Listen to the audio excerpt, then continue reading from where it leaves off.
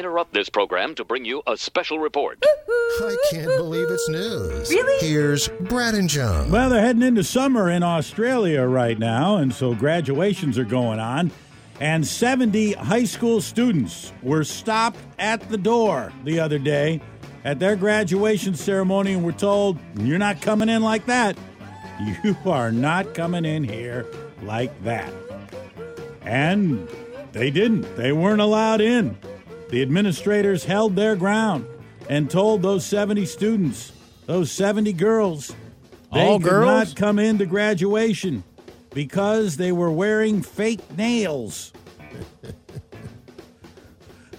I guess they've got some kind of rule against fake nails. I guess, obviously they do. They wouldn't let these kids come in. Now it just says it says it's a Sydney, Australia high school. I don't have any other information on it than that. What kind of school? If it's a private school, I have no idea. But the rules are that you can't wear acrylic nails.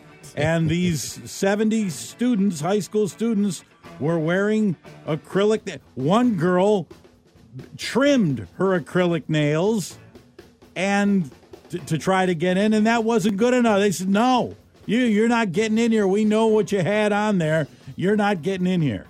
I don't know what the problem is with the nails, but that was it. They were shut out of the ceremony. Now, they graduated, but they just couldn't be a part of the ceremony because of the nails. Weird. It is weird. I can't. I don't know what the deal is there with that. What's wrong with the acrylic? I wear acrylic nails every morning. You know that. Yeah. And I wonder how you type so fast with those big things, but you do get it done. That's weird. But in Florida, nothing seems to surprise you. And when the Hernando County Sheriff's Office announced that they encountered 48-year-old Anthony Tarduno the other day, they said they did it because he set one of their patrol cars on fire. He set one of the marked SUVs on fire. He was hanging out at the sports bar in Springgill, Florida, when he walked out about 4:30 in the afternoon. And when he was walking by, he saw the patrol vehicle, and he thought, "I'd like to set that on fire," he told the police. So he went and grabbed some garbage out of a dumpster, came over and set it underneath the SUV as the cops are dealing with something else, and lit it on fire. And the pictures, it engulfs the wheel, and it's just all up the body. And, yeah, it's a lot of problems there. Well, he keeps on walking, goes down to a bar, but later comes back to police and says, when I get drunk, I do stupid things.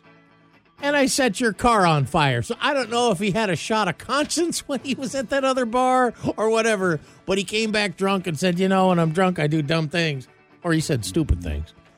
And one of them was to light your SUV on fire. So he was arrested on 2 counts of arson and being held on $30,000 bond. Well, if he likes police cars on fire, he should have been in Seattle in the summer of 2020.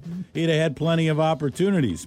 Open houses are being done with more urgency these days because, the real estate market has slowed down. So, they're of utmost importance now. Houses are not turning over, after being on the market for 2 days. There's a little waiting time nowadays. A couple was arrested the other day in Florida when a realtor found them after they had had sex in the pool of a home that was for sale. A realtor had some clients there and who were looking to legitimately purchase the home, and then they go out to the pool area and they find a couple out there. This is, by the way, this is 9:45 in the morning that they are getting this thing on. 9:45 in the morning in the pool, in somebody else's pool. The pair who were in the pool told deputies that they had gone to that house specifically to have sex and to have sex in the pool. That's really not a good idea. Yeah. For a number of reasons. 35-year-old woman and a 39-year-old man. They told police they did not believe they were doing anything wrong by having sex in the pool of this house who's, they don't know the owner. They had no permission to be there. Why would they think that way?